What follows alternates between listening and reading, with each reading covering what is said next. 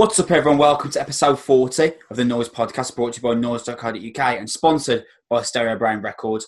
I am your host / your boy, Chris Pugh, and I am joined, as ever, by my very good friend and Mr. Cynical himself, Samuel Lewis. Mate, how are you? I'm very well, mate. How are yourself? I'm really good, man. As always, we are a fortnightly rock and metal podcast sponsored by the beautiful folks over at Stereo Brain Records. They're an emerging label based in Cardiff, home to the likes of Night Lives, The Nightmares and Fort. On the last episode of the Noise Podcast, Machine Head's The Blackening entered our greatest metal album of all time list. There was album reviews on Amure's Hindsight, Make Them Suffer's How to Survive a Funeral, and Lamb of God's new self-titled record. On this episode, again, our greatest metal album of all time, this continues. Plus, we've got reviews on the new Foxjaw record, Royal Swan, and the brand new Bury Tomorrow record, Cannibal. If you're listening to us on YouTube, it'd be great if you could give us a subscription. And if you're listening up a podcast, leave a 5-star rating. If you've got a friend that listens to rock and metal, let them know about us, man. We don't do any paid advertising. We exist purely on word of mouth. If you're here listening, thank you. But if you could tell a friend as well, that'd be awesome. Keep us growing. We are coming to you I'm recording this on a Monday, and you might be thinking, well, Chris, why would you be recording on Monday? I thought you did it on Sundays. We do, usually. But yesterday, I'm just going to own up to it, mate. Yesterday, me and Sam were 1 hour into the show, to which I then said, Sam, I haven't recorded a solitary second of this. And bless you, Sam, you resisted the urge to call me every vile, venereal name under the sun.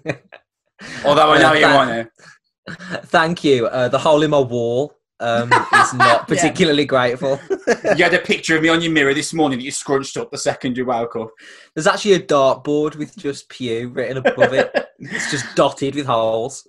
However, right, and this is the great thing about life, right? The time that I would have spent editing the podcast last night, because I didn't have to do that, I finished Last of Us Part 2. And fucking wow. Obviously, if you're listening, don't worry, I'm not going to tell you any spoilers. I would never do that. But fucking wow. Amazing. Unbelievable. Like if that's as good as games ever get, then we were just lucky to have it, man. I'm just in awe of the story they told, man. And I literally, just before we came on, Sam, this is the tiniest of tiny spoilers. Just before we came on, I saw that Kerrang! Had posted a link to an article where basically in the game you can play a guitar. It's lying about occasionally in the game, and someone has figured out nothing else matters on it because basically you know the touchpad on the PS4 controller. Yeah. Like you use that to go. It's got every chord like there on the screen, and you use L1 and R1 to flick between chord sequences. So it's got the real chords of the guitar, and you flick between the sequences with L1 and R1. So someone has actually figured out nothing else matters, and it's just amazing, man. Oh, what a beautiful little cherry on the amazing, incredible cake that is Last of Us Part 2. So, mate, I'm glad I didn't record a second of it yesterday because I still wouldn't have finished it. I'm starting to think this was deliberate.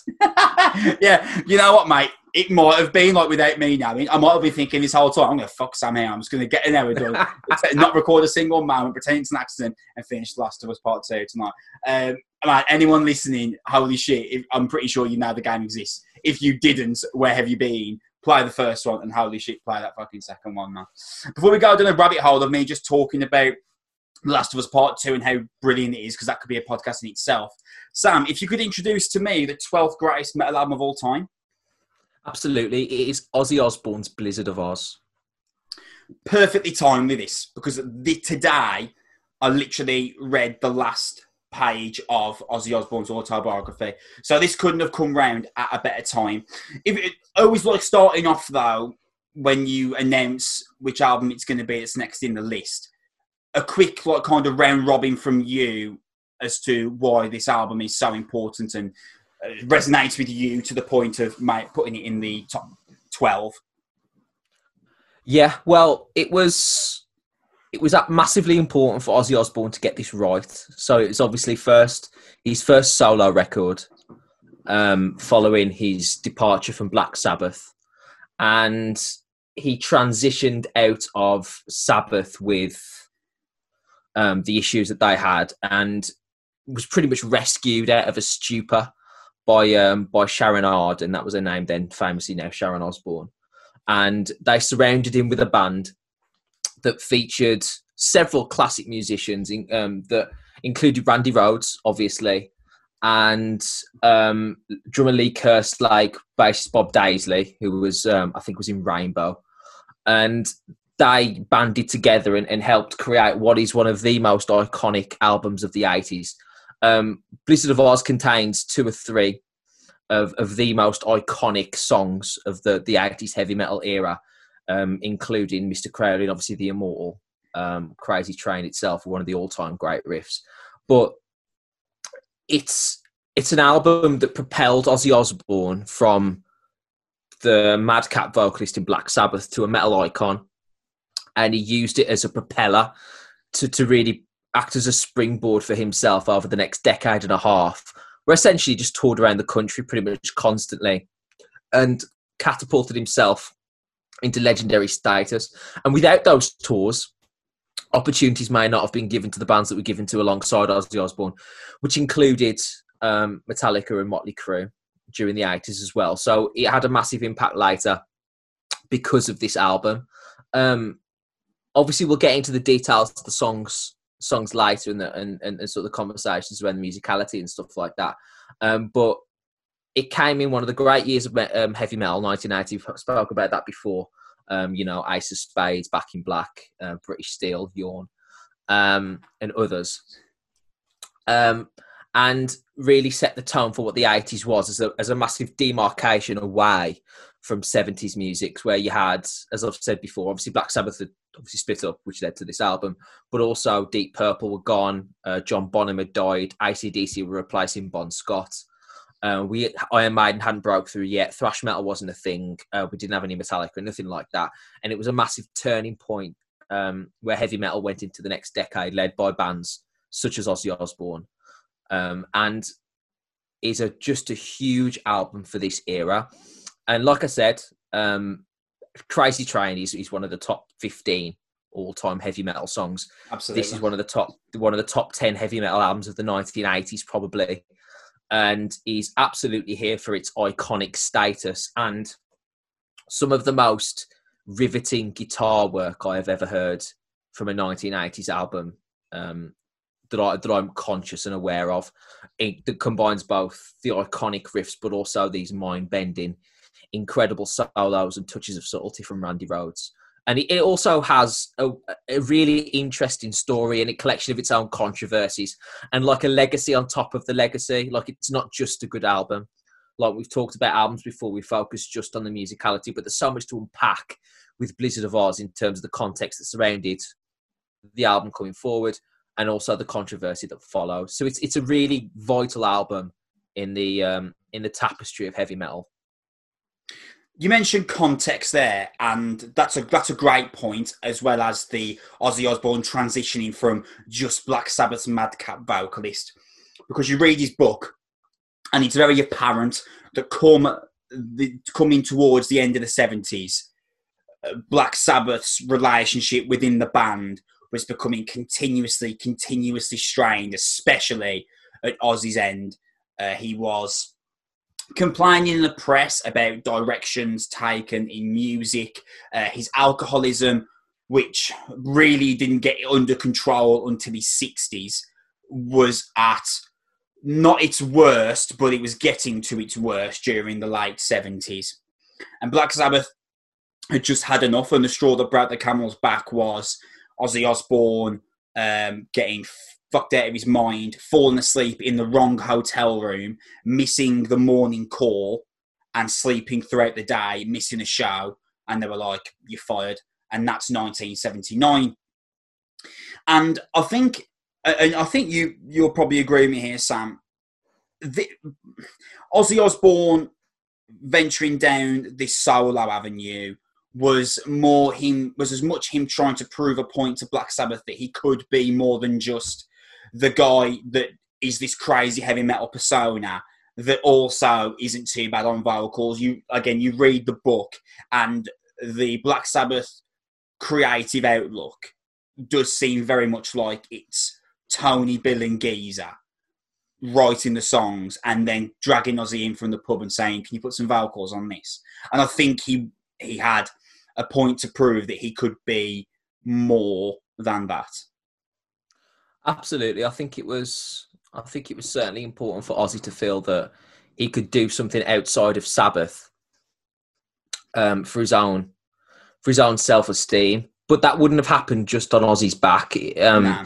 It's important to remember that Ozzy didn't just get kicked out of Black Sabbath and then wake up the next morning and start making phone calls. He went to a hotel and drowned himself in coke and alcohol for like a month.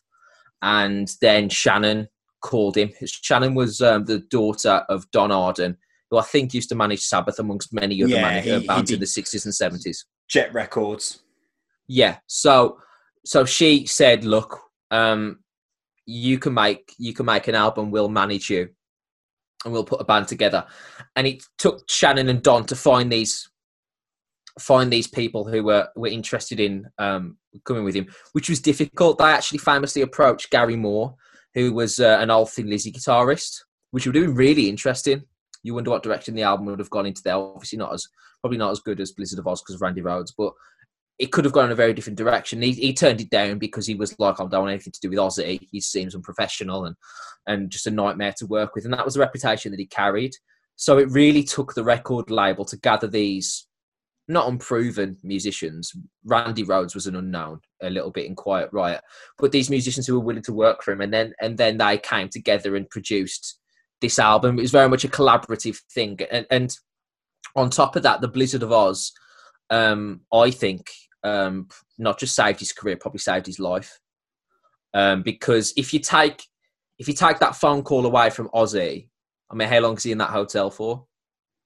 Well, he wasn't even seeing the light of day. His dealer was coming to the door, dropping stuff off, and then that's the only person he was seeing for 24 hours a day. Yeah, so he was just sort of sitting there, which I find absolutely insane. Yeah. Like when you're drinking and doing drugs, surely you'd want to be around people and socialise and get out and all that sort of stuff. But obviously he was going through a massive bout of depression and self-esteem issues. So credit to Shannon and the record label for really dragging him out of that and managing to soak for 2 albums, Blizzard of Oz and Diary of a Madman, soak whatever was left out of Ozzy Osbourne to produce these 2 albums that since they've really built his entire reputation on. So I agree with you that it was about Ozzy proving a point, but at the same time Ozzy had to be dragged to that point and told to prove it as well. Sharon Osbourne, it really is credited largely in the book for pretty much saving his life, and I think you're absolutely right there.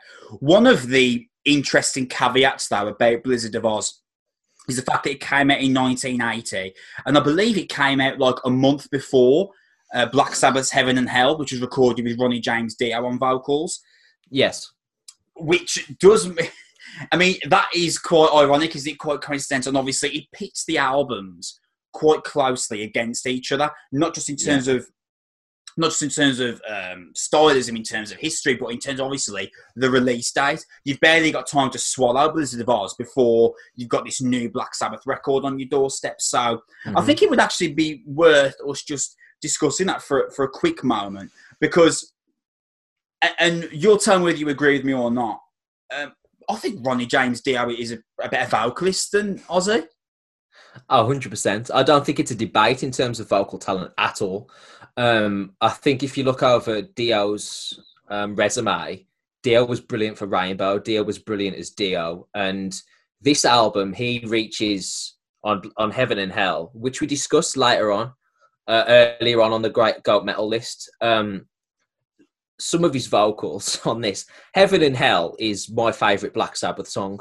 It is brilliant. Tony Iommi, oh my God. He's amazing on that. Unbelievable. But there are just some moments with Dio where he hits some notes and it's like Ozzy couldn't do that at all. My dad famously used to say that Ozzy couldn't hold a note in a suitcase.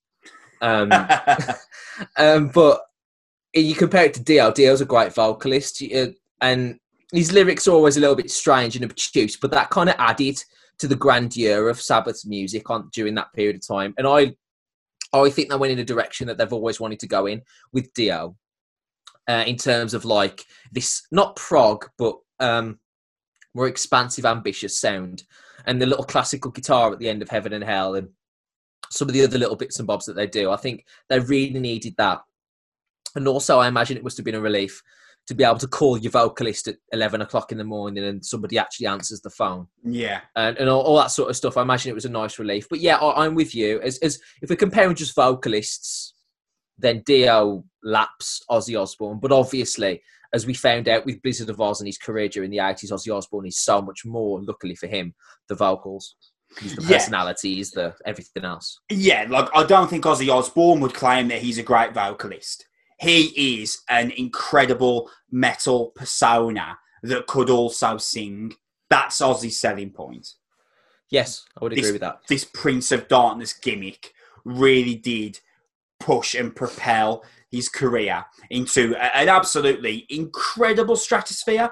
Like, if you try and tangibly look at the success of Black Sabbath post-1979 and Ozzy Osbourne, then they are not close at all. Like, no, not this album, Blizzard of Oz, went on to sell 5 million records in United States. Mm-hmm. And I think Diary of a Madman did something similar, if not more. Yeah. Which is astonishing. 5 million in the US. It's crazy. It's for a heavy metal record. It's absurd. Absolutely. And they toured the hell out of it as well, which really, really helped. And also, I imagine, did a really good job of keeping Ozzy relatively stable.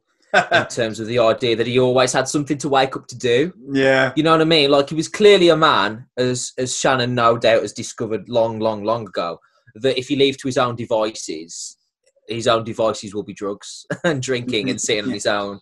Well, at least if you have him around people, he's supervised while drinking and doing drugs, which is to a credit of Shannon, who probably has a level of patience that would make 1,000 combined primary school teachers blush.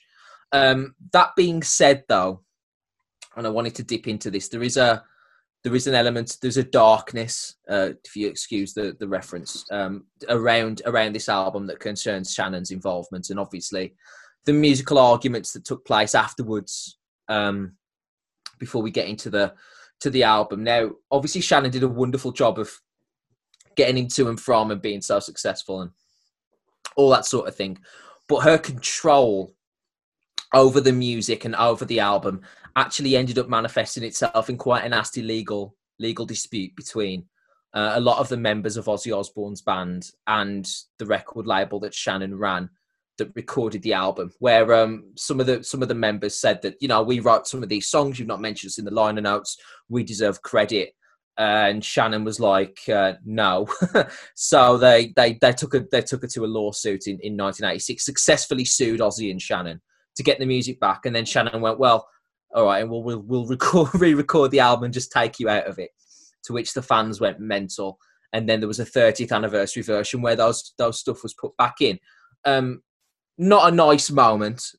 Does I think cast a little bit of a shadow over the illusion of Ozzy Osbourne, people's champion, but also the guise of Shannon Osbourne being the super manager is also coupled with the fact that she was an incredibly ambitious and possessive woman who definitely used her control to try and wield a little bit more financial strength for herself. And so that always has to be remembered, that it did cast, there is an element of callousness with this, which I think when we step back into the actual album, makes it all the more interesting when you consider how much of a success this album has been, considering that during pretty much from the moment the album was recorded, the band were arguing with each other about recording rights and writing issues, and then toured it. And Ozzy Osbourne continued to make stacks of money and has cemented himself as an icon, despite the fact that he was being sued by his own band by 1986. And Sharon Osbourne has maintained her reputation as an incredible band manager, despite the fact that she did some fairly egregious things between 86 and 2002 when the reissue was brought out with a new bass player and a new drummer. Like, that would be okay.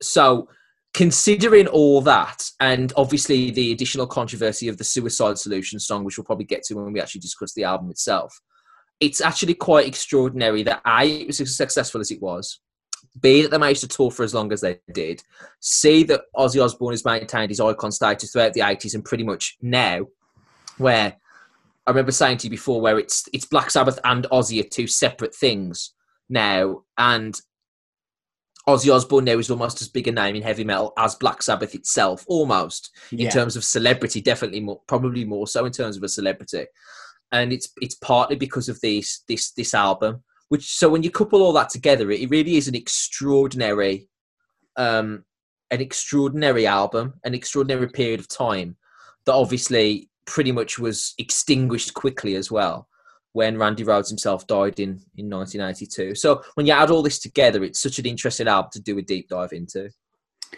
And just as we dive in, one of the things that I find really fascinating when you listen to this record and when you read the backstory is that I mentioned, as we just started talking about the record, that Ozzy had been quite negative about Black Sabbath in the press. I'm tired of the experimentation. I'd like to go back to more heavy metal roots, like a Master Reality, that kind of thing. But when you actually listen to this album and you compare it to... Now, I haven't listened to Black Sabbath's last album with Ozzy before this, which was called Never Say Die. But I have listened to a couple of the tracks on there. When you compare Blizzard of Oz to Never Say Die, or the tracks at least that I've heard, there's not actually a massive amount of stylistic difference, really. Do you think there's any validity to the argument that basically Ozzy Osbourne at this point was just like a mercenary that basically got to this point where, okay, Randy Rhoads is a sick guitarist and this music will sell, so I left Sabbath saying I want to go heavy again. This isn't necessarily heavy, but I think it's going to make me a lot of money. Now, that sounds like I'm being quite negative about Ozzy Osbourne there, and I'm not. If anything, I think that would actually be a stroke of genius, because look at what this record did under the guise of this kind of AC/DC hard rock element as opposed to being a heavy metal record. So if that was his decision-making, what a decision it ended up being. But do you think there's any actual validity to that argument? I think there is some validity to that, yeah, because I'll be absolutely honest. If it was just down to Ozzy Osbourne's opinion of the music, I don't think he would have left. I think that Ozzy Osbourne was complaining in the media, but at no point, I don't think ever, was he going to turn his back on Sabbath, because you look at how he reacted when he was kicked out. He wasn't buzzing, he wasn't relieved. And he didn't choose to go, he was fired. So I think if the musical difference mattered so much to Ozzy Osbourne, he would have been in the studio writing songs, contributing, asking questions, giving ideas. And I'm with you in terms of a cynicism, because when they hired Randy Rhoads, Ozzy Osbourne was sitting on a chair listening to Randy Rhoads plug his guitar in and was hammered, obviously, and stoned as well, and said that, I don't really know what the fuck that is, but it sounds great. Yeah. That doesn't strike me as a man who's like really tuned in to the subtleties of the music that he needs. It's like a gut instinct thing for Ozzy. That sounds great, let's have that. That sounds shit, let's do that again. Or that sounds great because someone's told me it sounds great, and that sounds shit because someone's told me we have to do it again. I can't remember what I did yesterday, so let's do it again to make sure that I was here. And again, that's cynical, but Ozzy Osbourne was not, and as well, Ozzy Osbourne was not involved massively in the writing process of Blizzard of Oz. So it's not like he was like, right, I've got my own band, it's time to write the album that I've always wanted to write. He went in and just did the same thing that he did for Sabbath, just with a new set of blokes who weren't going to batter him for being pissed. Yeah. That was the only difference, was that he was unsackable in Ozzy Osbourne because it's his name on the door. Everybody else was expendable around Ozzy. And that essentially made him and Sharon incredibly powerful. And the fact that these two albums were incredibly successful is definitely more down to the fact that, fair play to Sharon, if it was Sharon that put the auditions together and selected it, because I don't know for sure, then the scouting department around Ozzy Osbourne played a fucking blinder between 1979 and 1982. Fair play. But pretending or subscribing to the idea that Ozzy was like used Blizzard of Oz as a way to break away is like musically is is a bit of a fallacy, and every story about the writing process has pretty much proved that as well. So I think there is a massive credence to your theory that he probably just looked at these three musicians and thought, bloody hell, these are great. I better just make sure that I'm upright when I have to sing, because this could work out really well for me. And that's probably how it went for a few years, and definitely happened for him. So it works out. As we get into the actual record, I find it quite humorous that he left Sabbath, was fired from Sabbath, and then had this desire to prove that he could be the star. And if this band was called anything other than Ozzy Osbourne, he wouldn't be the star. Because Randy Rhoads on this record, dude, unbelievable. It's a special genre-defining, once-in-a-lifetime-esque performance throughout this record from Randy Rhoads. No doubt about it. If you look at terms of like all-time great performances in terms of like classic heavy metal, Randy Rhoads on this Blizzard of Oz album, I think he's got to be up there with any album performance you want to throw at me. Absolutely any album performance you want to throw at me in terms of an individual. If you want to say this is the guitar equivalent to Dave Lombardo on Rain in Blood, cool. Yeah. If you want to say that this is like equivalent to like Cliff Burton's bass work on Master of Puppets, I'd be offended, but I could see your argument. Yeah. Like in terms of, because as you pointed out, this is an album with Ozzy Osbourne on it, in his first album after leaving Black Sabbath, and Randy Rhoads is the star. Yeah. Like Randy Rhoads, like a 22-year-old guitarist that they picked out of Quiet Riot, an appropriately named band because they were not exactly making a great deal of noise. And his stamp and his ability is just all over this. Now, number one, he wrote one of the top 10 greatest heavy metal riffs ever, maybe top 5 easily. In Crazy Train. Easily. Like, whatever order you want to put it in, it's up there, isn't it? Back in Black, Highway to Hell, Iron Man, this. And then on top of that, I think the solo to Mr. Crowley, where he does the tapping and then goes into that is extraordinary, because he's not just writing a guitar solo. It's like a separate melody, isn't it? It's like a separate song into himself. And like Cliff Burton, classically trained guitarist, which means that he did music theory and knows all the keys to the chords and all the minor notes and all the fancy stuff. And you can hear that level of subtlety because he plays in a way that I've not heard apart from like Eddie Van Halen. It's like instantly recognizable, and all these little blemishes in terms of like the pinch harmonics and the way that he writes the riffs and the way that the chords sound. It's a tremendous shame what happened to him, but at least we got these 2 albums, because oh my, this is an astonishing guitar performance. Absolutely astonishing.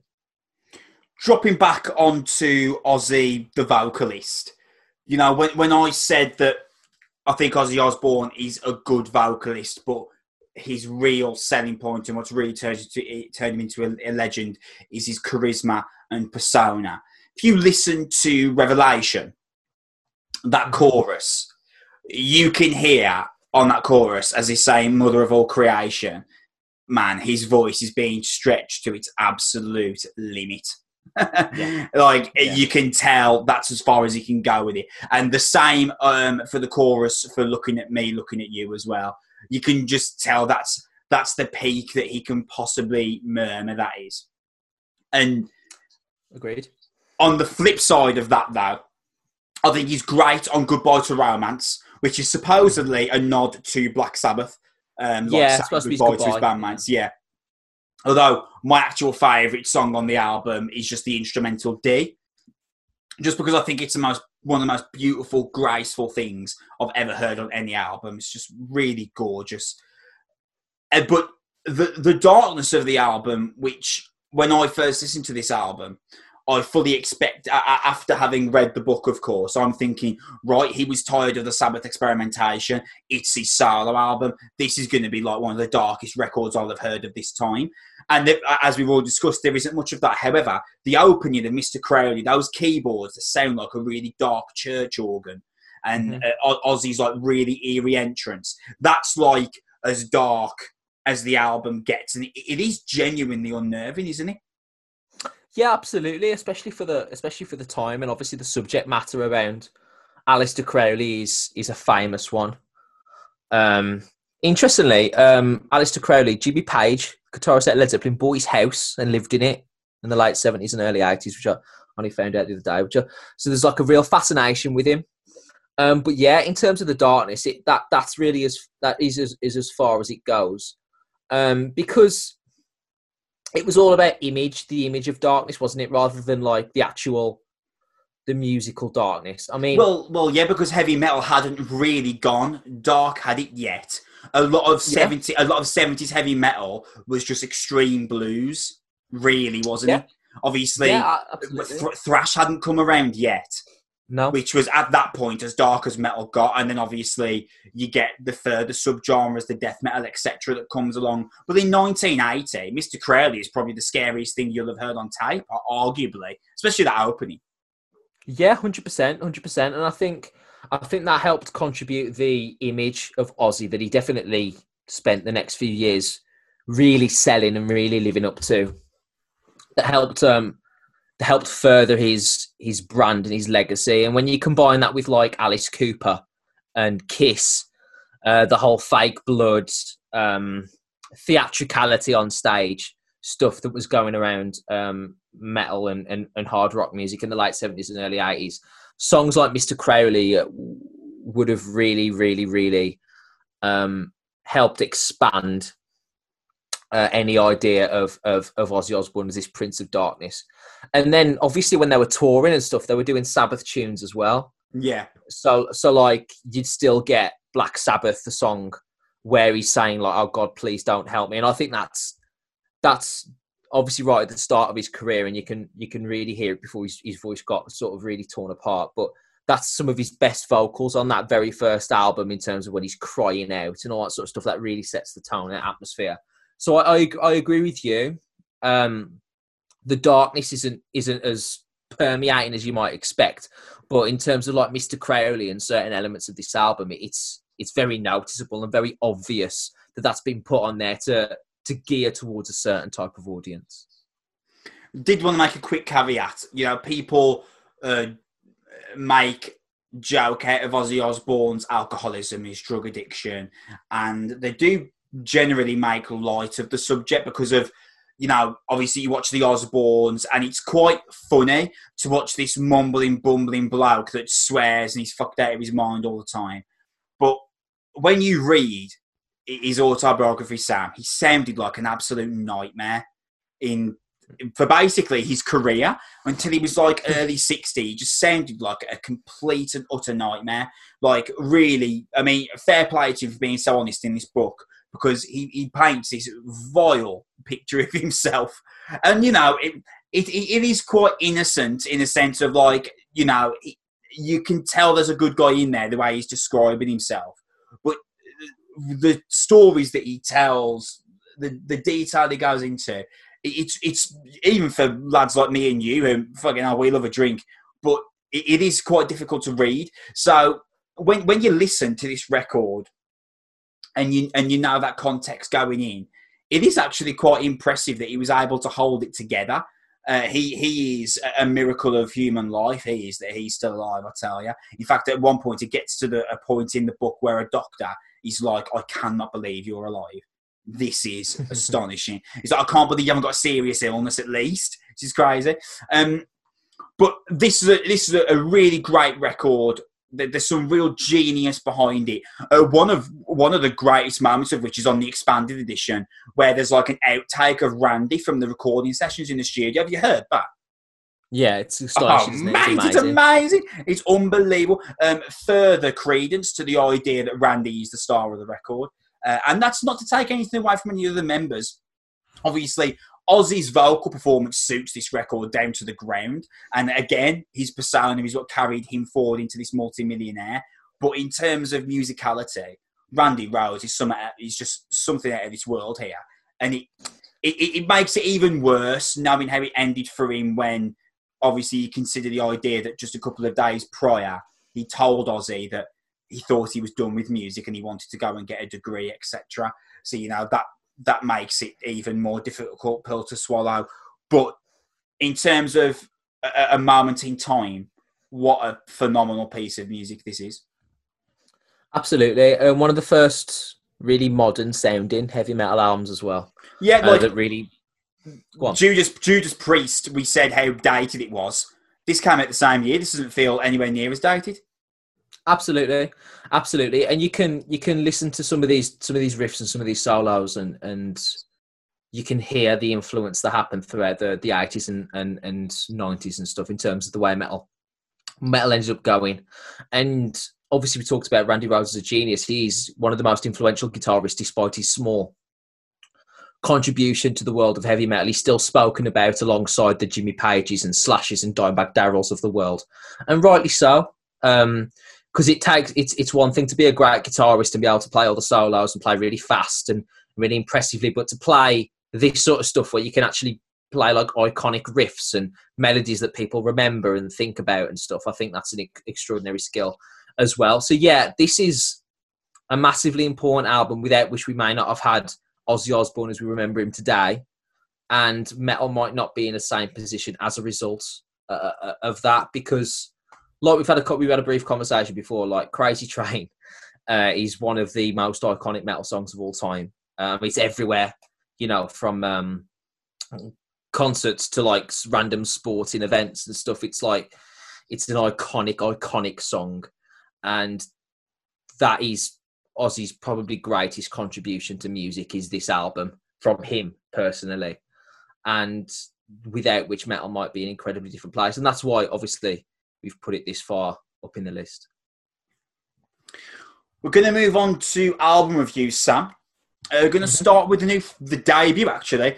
Foxjaw record, Royal Swan, out on July 3rd via Hassel Records. Now, first of all, I want to do a shout out for Foxjaw. We have already done this previously, however, it's worth mentioning again. The music that we use as the introduction and the closing music that we use on the podcast is actually taken from their track lottery. So a massive thank you to Foxjaw for letting us use that. Always look forward to reviewing albums with you, Sam, that are outside of the norm for us because of the music that me and you predominantly like listening to. Sometimes we are somewhat of a one-trick pony occasionally on this podcast. We talk about music that really isn't that differentiated from the previous week. However, this absolutely is one outside of the norm, would you not say? Oh, absolutely. This is certainly a little bit away from the beaten track in terms of what we usually put together. No doubt about that. And I look forward to that kind of stuff because it just, for me, makes it a more interesting conversation. I'm very interested to get into what you think about this. This is an alternative rock album, and I mean alternative in like bold lettering. This isn't alternative rock like some people would say Imagine Dragons is alternative rock. This is alternative rock in the sense of you cannot listen to this album as background music and get really what Foxjaw are trying to portray out of the record. The first time I played this, I listened to it as background music while I was doing something else. And I always planned on jumping in properly and just sitting with the album on headphones and doing nothing else. But I just wanted to test how it went as background music first. And the entire record went over my head. Would you agree this is the album that really must be sat with, as opposed to just, I'll just chuck something on because it's easy listening? Oh, no doubt about that at all. This is certainly an album that provides a sort of challenge for the listener in terms of having to sit down and really unpack it and listen to it bit by bit. Yeah, I agree. In terms of the first time you hear this, you can't just have it on as background music if you really want to get everything out of the album that it's intended to be got out of. Like you said, this is alternative rock, but at the same time, it's like there should be a different word for this kind of alternative. Yeah, because it's just further afield than like the Menzingers are alternative rock, but you wouldn't have to try hard to listen to the Menzingers. absolutely As not. great as No. an album. Do you know what I Yeah. mean? It's so that this sort of record definitely requires, at least for the first couple of times, some real thought, concentration, and effort on the part of the listener, which I've got no problem with at all. You know, Oh, like mate, same. it's I think it's really good that some bands put together some music that, you know, requires you to actually think about some stuff and really see how you feel, which I quite like. There's a real brazen, progressive attitude to this record. Does it go too far for you personally? See, that's interesting. Because I don't think it goes too far for the context of what they're putting together. I think that it works for what they're creating. I think it toes the line. I think there are some moments on this album where it's like a bit too much for me in terms of like, you know, when you hear some of the songs on this album and it's like the artist has chosen to play a note that doesn't quite fit deliberately. Yeah, that's And all over this record. It's deliberately like not out of tune as sorts, but like your mind naturally expects a certain type of note to follow it, and it goes a different way. It's not the wrong note because that's what they've written, but it's certainly the note that you don't expect. Sometimes I'm like, oh, that's quirky and interesting. Sometimes I do find myself wishing that you just like slid your finger just up one more fret, just for my OCD. So it depends on the song. I think at times this can be obtuse, but I think overall, I think it works. It works for what it is. You know, I like this album. I think it's really interesting. And I think it's an album, as I've mentioned, that kind of thrives in its bravery. Like, for me, I'm listening to this and I can hear bits of Biffy Clyro, obviously great for me. Bits of like the Strokes, Great for me. Frank Carter. I think you can hear elements of Frank Carter on this, and I think that there's even a sense of like Berry. Times like in that kind of like really kind of in the picturesque moments of the record where it really branches out. There's a few moments like that, especially on "You Don't Drink a Unicorn's Blood." There's a lot of that kind of really expansive open sound. And I'm not saying that this is like, if you're a Berry fan, you would definitely like this. But there are definitely elements that you can pull apart from it, aren't there? No doubt about it, mate. I think as well, what I like about this album, and I do like it myself too, there's a real sense of humour to the album. There's like a wit. Yeah. And a bit, like a sharpness to it in terms of the lyrics and stuff. I mean, like you listen to Trophies in the Attic and you listen to An Owl's a Cat with Wings, and some of the lyrics are like, what the fuck are you talking about? But like you listen to it, it's almost like there's like a tongue-in-cheek element to what they're going across, and I think it combines really nicely with the off-kilter sort of riffs. I get the Berry comparison actually. I think the Frank Carter comparison is bang on as well. I think there's like there's a dirtiness to this as well that I quite like, and there's a darkness to it that I enjoy. This is not a radio friendly No. or Radio 1 friendly, I would say, indie record that you could just chuck on at 3:15 in the afternoon. I think it sort of reminds me a little bit like if Gallows were a little bit politer, and it's just like just a little bit drawn back and a little bit more thoughtful, but also has a real grit and drive to it as well. I think, like if you're a fan of Frank Carter, if you're a fan of darker indie, I think you'd be really, really into this. And interestingly as well, when you listen to our theme tune and then listen to this album,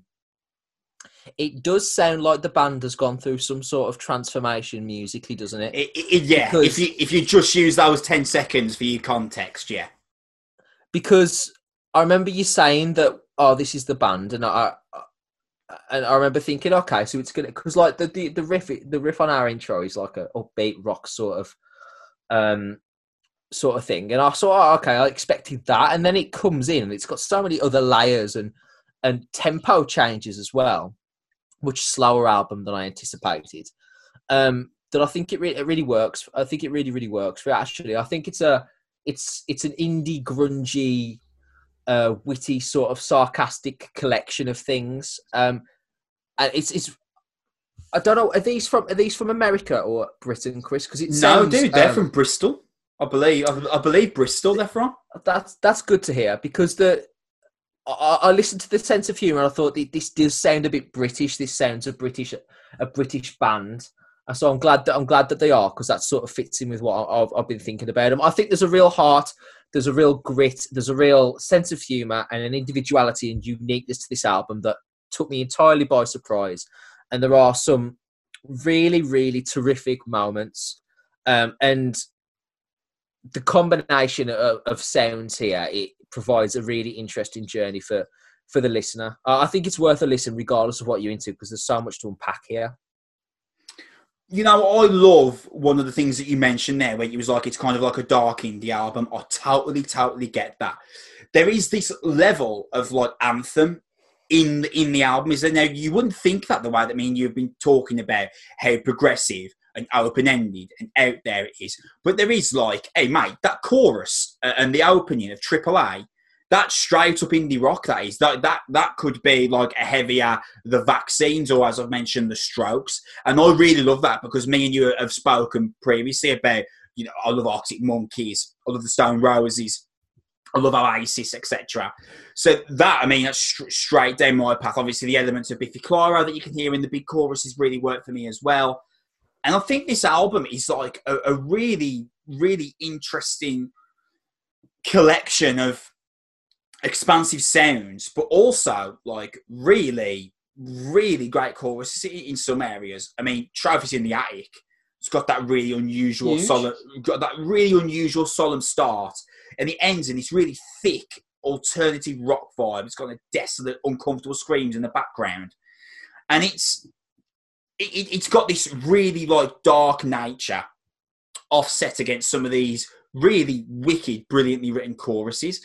I was really impressed by this record. I'm not massive on prog rock or this level of alternative rock, but I found this, as you mentioned, incredibly challenging, really interesting, and really well performed. Listen, I think that this is a record that if you are into music that is challenging and you can't just have playing in the background while you're doing something else, there's an absolute shit ton for you to unpack here. Completely agreed. There's just several layers to it, and like we've said, it's a really intelligent record as well. And I think there's so much heart and personality in here, and it just doesn't sound like a lot of other things. It's standing out on its own and shows their individuality and their lyrical prowess, and how brave they are to sort of write these deliberately difficult songs, but also combine that with a genuine awareness of pop melody and chorus. There's a little bit of Radiohead in here as well, like early good Radiohead before they like started tuning their guitars and convincing fans there were new songs. Yeah. But like that sort of, it's a bit punk, but it's slow. It's a bit indie, but it's dark. It's a bit grunge, but it's not as heavy. And it's like all these sort of collection of things. And I think as a result of that, I think they have a chance to have a really, really wide audience, especially in the days of sort of social media and the internet, where people can find these sort of obscure sounding bands and really build up a loyalty and serenity with them. So I think the future's bright for Foxjaw, and I think as well for a debut album to come out and play like this and play this sort of ambitious music, I think is a really bold step, and I take my hat off to them as well. I echo your sentiments, man. I think Foxjaw are going to end up being really big and popular with the Arctangent Festival crowd. You know, that kind of crowd that loves like Animals as Leaders and Coheed and Cambria and yeah, man. Like those like really kind of expansive bands like Rolo Tomasi. They're a great example. I think Foxjaw are going to be really big with them, and so they should be. Raw Swans are a really, really interesting, fascinating record. Absolutely agree, mate. We're going to finish off with Bury Tomorrow's new album, Cannibal. It's also out on July the 3rd, this time via Sony/Music for Nations. It's the band's 6th record. And Bury Tomorrow are one of the few bands, British metal bands, in recent years that haven't outright changed their sound. You know, you think of Architects, While She Sleeps, Bullet for My Valentine. They've all made different leaps in varying levels of success. And not every band needs to evolve. I think it's worthwhile mentioning that it's not necessary for every single band to become this whole new different entity and behemoth. As seen with Bullet, I think, Sam, you know, dude, Bullet for My Valentine's best years were absolutely between 2004 and 2008. Or 2005 and 2005. I didn't know you were so against the two records that followed. Was it Scream, Aim, Fire? And I forgot what the third album was called. Fever. That was it, with the woman on the front in the black and... Yeah. I didn't know you were so evidently against those two records. Or not against them, but just like massive drop-offs. Yeah, that's what I feel about it. I think even Matt Tuck doesn't like Scream Aim Fire. Like every time people shout for like Hearts Burst into Fire, it looks like someone stepped on his toe. But I think, before we get up too further away, I think it's like The Poison and like a large gap and then everything else they've ever done, and then a large gap and the last album they brought out. It's funny how much you hate that album, man. It's not good. It's not my fault. I really wanted to like it. Oh, mate, I'm with you. So poor. Bringing it back to topic, Bury Tomorrow. You forget, actually, you know, I'll say Bury Tomorrow's 6th album, and you think, no, surely not. They only came out a couple of years ago. But actually, Bury Tomorrow, it's easy to forget. They've been going for like nearly 14 years now. So, like, Bury Tomorrow aren't like a brand new concept, and you forget that 6th album. I mean, obviously, of course, it is. But when you listen to it without when you think about the context prior, you forget how many records they've actually done. And I remember we saw them play in December. They played Black Flame in full. We were at Nottingham Rock City for that.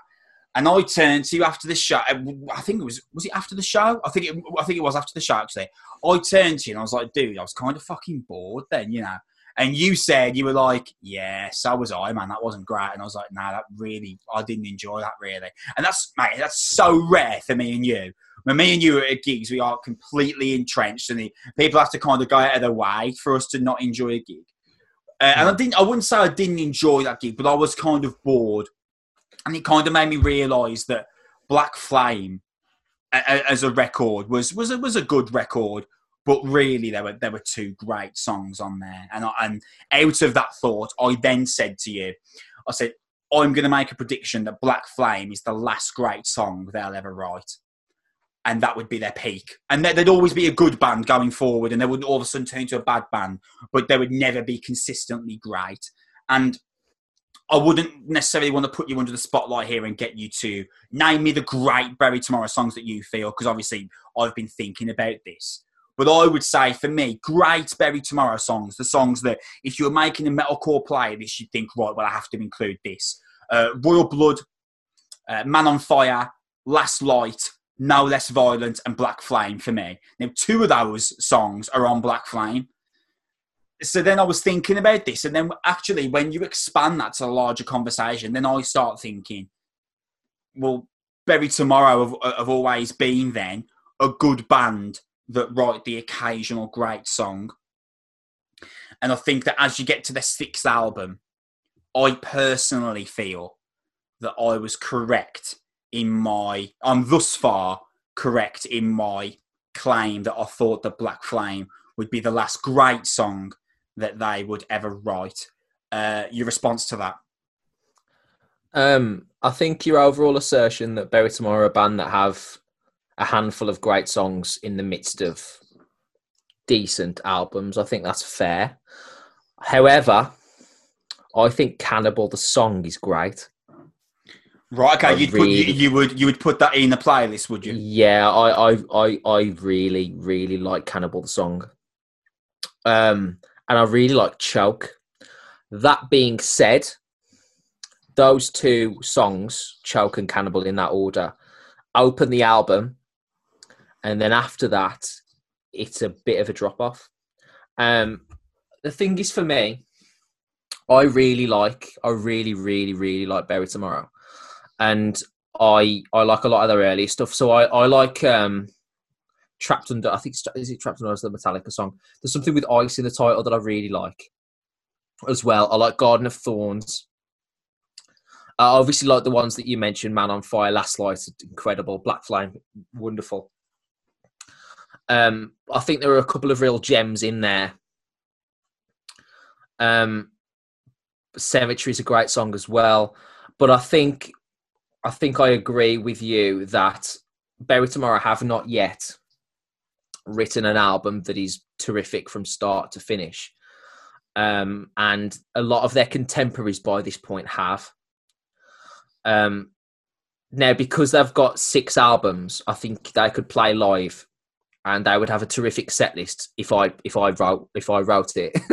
Yeah. But one of the main reasons why I was bored alongside you in December is because I played the whole Black Flame album in full, and it's not good enough to do that. Play albums in full that are A, at least 10 years old, and B, iconic. Don't play your last album in full, please. You don't know if people like it enough yet.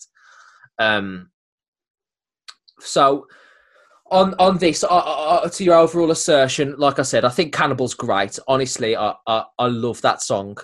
Really, really, really love that song. It's beautifully blended with me, and it combines everything that I really like about Bury Tomorrow. I love the chords underneath the main riff of Cannibal. The down, down, down. I love it. And I really think the chorus is great. And I, unlike you, think the melodic vocals are brilliant and terrific. And I really like the combination of those. And that's the peak of the album. And that's track 2. And track 3 to 9 could be interchanged as far as I'm concerned. And you could have interchanged a lot of these songs with songs from any of their previous albums. And I'm not sure I'd have been able to tell the difference. That being said, I think the Bury Tomorrow are a really good band, but I agree with you, and I feel bad for offering this sort of criticism because I genuinely like them, and I think if I went to see them, I could pick the set list and I could play the 15 songs that I love about Tomorrow. I'd have a cracking time, but there's a lot of filler. There just is. So I agree with you to an extent on your assertion, mate. I think the song you were referencing with Ice in the title was called Last of the Ice. It was on their 2014 album. Right? Love that album. Love that song, sorry. Really like that. Chorus is massive. I think that there are plenty of good songs on this album, but for me, none are great. And I think that the lead guitarist, Kristen Dawson, for the first time, is the absolutely undoubted MVP of the Bury Tomorrow album. Now, he's always been very good. But for me, he's never been the MVP. I've always given it Danny Winterbates, the vocalist, because I've always thought he does such a great job of like controlling and like kind of caricaturing Bury Tomorrow records. Kristen's solo passages on Better Below and Voice and Truth are amazing. And literally, I think he saves those songs from just being outright bland, mediocre bullshit, and actually brings them into good songs solely. Voice and Truth specifically, I agree with you on there. Solely because of his performance. He's absolutely phenomenal on this album. And this absolute obsession that Bury Tomorrow have got with trying to get Danny and Jason on every track, just, in my opinion, just does not work. Listen, man, I get it. They're trying to write This Is Absolution by Killswitch. And why the fuck wouldn't you want to? I really understand that. It's one of the great metalcore songs of all time. But it just chasing this Killswitch Engage in the mid-2000s moniker just does not work for them, in my opinion. I think Jason's choruses completely slow the momentum down on Choke and Cannibal. And The Grey as well. The opening 3 songs on the album, Danny absolutely kills it. But they just insist on chucking Jason in for clean choruses on every single song. Mate, they take that concept and they drill it into the ground on this album. It is rinse and repeat nearly every single song. And it's just like, fuck, man. Cause especially for me, because I think Jason Cameron is a good vocalist. He's not a bad vocalist, but he is overexposed in Bury Tomorrow, unbelievably. And, you know, when you're Wage War and you've got Cody Quistad doing your clean and melodic choruses, fucking sound, chuck him on every song. It's Cody Quistad. He's one of the great vocal performers of the current day in terms of metalcore. But Jason Cameron, I just don't think he's anywhere near that level. He's a good vocalist, and used sparingly, he works. For example, the 5 songs that I mention that I think are great Bury Tomorrow songs, he does the chorus on all of them. So when he's used sparingly, and he's amazing on Last Light, that song that was on Earthbound, he's brilliant on that. When he's used sparingly, I think he can be a real asset. But fuck me, he's absolutely driven into the ground on this album. He's good on he's great on Gods and Machines. That's my favourite track on the album. I will say that much for him. I still don't think that's a great song, but he's very good on that song. And the only real track that changes up the pace or tempo at all is Quake, which I like. It's another good song. And it's welcome because the album, it does feel absurdly one-paced up to that point. And I think this is a good execution of Bury Tomorrow's blueprint. But I think that Kristen Dawson is like the accidental MVP. I don't think in any way, shape or form Bury Tomorrow were right in this record. And ironically, we were talking about Ozzy Osbourne earlier, where it's like, well, fucking hell, we better make sure everyone can hear Randy Rhoads and everyone points to him because he's absolutely amazing. I don't think Cannibal was written with the idea of, Kristen, you're going to be the MVP. We're going to build this entire album around you. I think it just so happens that Kristen has wrote these unbelievable lead passages that bring a lot of the absolutely boring, mediocre songs out in this album to being good tracks. And it sounds like I've been really critical of this album. I do actually like the album. A bit. Now, I do actually like the album. It's a good album, this is. And of course, I like the album. It's a metalcore record. It does exactly what I like. It's my favourite genre of music. But it really, really frustrates me, Bury Tomorrow's obsession with getting Danny and Jason on every song. And I've said to you before, I would love nothing more than like a 4-track Bury Tomorrow EP where it's just fucking Danny in the vocal booth. Because, you know what, mate? Parkway Drive do it. And am I saying Danny's as good as Winston McCall? No. There's only one way to find out, though. Because he's never been given an album where it's like, we're going to bring Jason in every now and again on the occasional song. But Danny, this is yours for the most part. And I think Danny's a really great metal vocalist. And I think I would like to hear that album, or EP, should I say, because I think he could do it. It's an interesting assertion. I think that'd probably even sound even more one-tracked, though, with just one vocalist. And I think I agree with you that they try and do it's too formulaic when they go from verse to chorus to verse to chorus.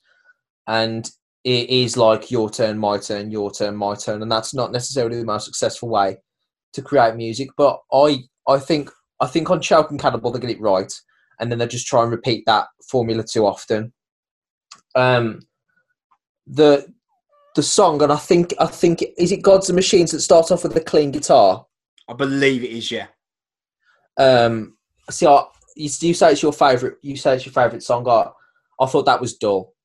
I thought that was them trying to be like expansive, and it didn't quite work for me. What I've got here from this album is they've abandoned a lot of the brutality that's blended so well with the lead passages that made them so popular with me and so successful in general. Like, one of the reasons that I love Man on Fire and Last Light are those breakdown passages near the end of those two songs where they combine the lead with Danny and then the breakdown guitar underneath, and the mold of all those together creates this sort of like culmination. And there was almost none of that on this.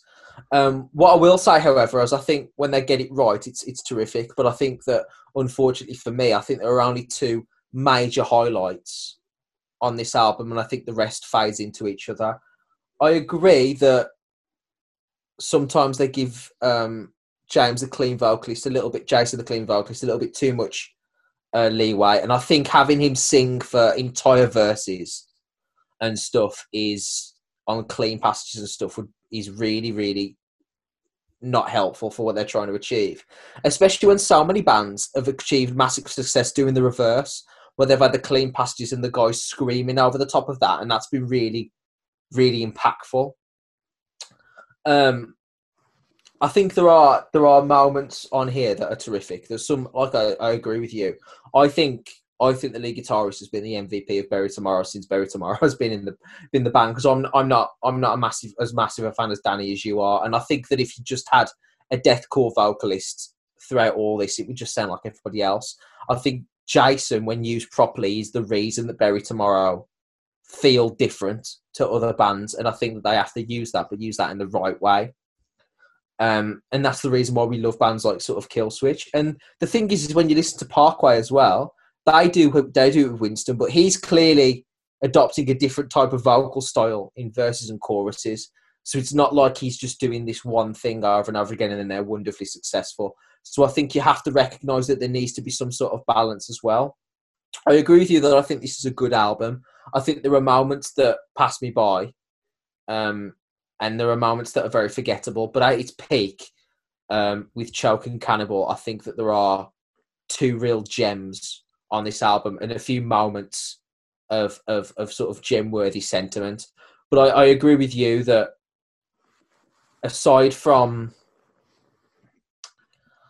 Runes, which I think is my favourite Bury Tomorrow album, I don't think there's ever been an album that has been excellent from start to finish in the same way that their contemporaries like Architects, While She Sleeps, Parkway Drive have had. And that's probably the reason why, unfortunately, they're never going to advance beyond the station that they're in, because they've got a fan base and they appeal the songs to their fan base, and the writing will never take them beyond that. But that's absolutely fine. I agree with you. I think this is a good album. I think this is solid. It's forgettable in parts and brilliant in others. But I don't think it is any more than that. Shout out for the absolutely fucking skull-crushing, brutal mosh calls on Imposter and Gods and Machines by Danny, because that's the shit I really love about Bury Tomorrow as well, like harking back to like Cemetery on Earthbound. But I think that as we get to a point where obviously when you think of young British metal acts, you're thinking Architects While She Sleeps, aren't you? Obviously, Bring Me are no longer in that conversation. Though shout out for their new song, by the way, mate. Parasite Eve, how sick is that? Absolutely agreed, mate. Everyone should get behind that band to be the band of the generation, as we've said ad nauseum. But my point is that Architects have written themselves into this like beast of a British metal band that no longer stick to a pattern of metalcore. While She Sleeps, not to the same degree of success, but I think even more so, While She Sleeps have really transferred out of the concept of metalcore. Like, you listen to This Is the Six and compare that to Faker's Plague, the last single they released. It's night and day. You could be convinced they're two different bands, theoretically. Whereas Bury Tomorrow basically been the same band since. I think their first album's not on Spotify, but I believe it's called Portraits. I've never listened to it. The Union of Crowns is the first album of theirs on the Union of Crowns is the first album on Spotify. So I can't speak for Portraits, but I can definitely say that Bury Tomorrow have basically been the same band since Union of Crowns. And you know what? There's absolutely nothing wrong with that.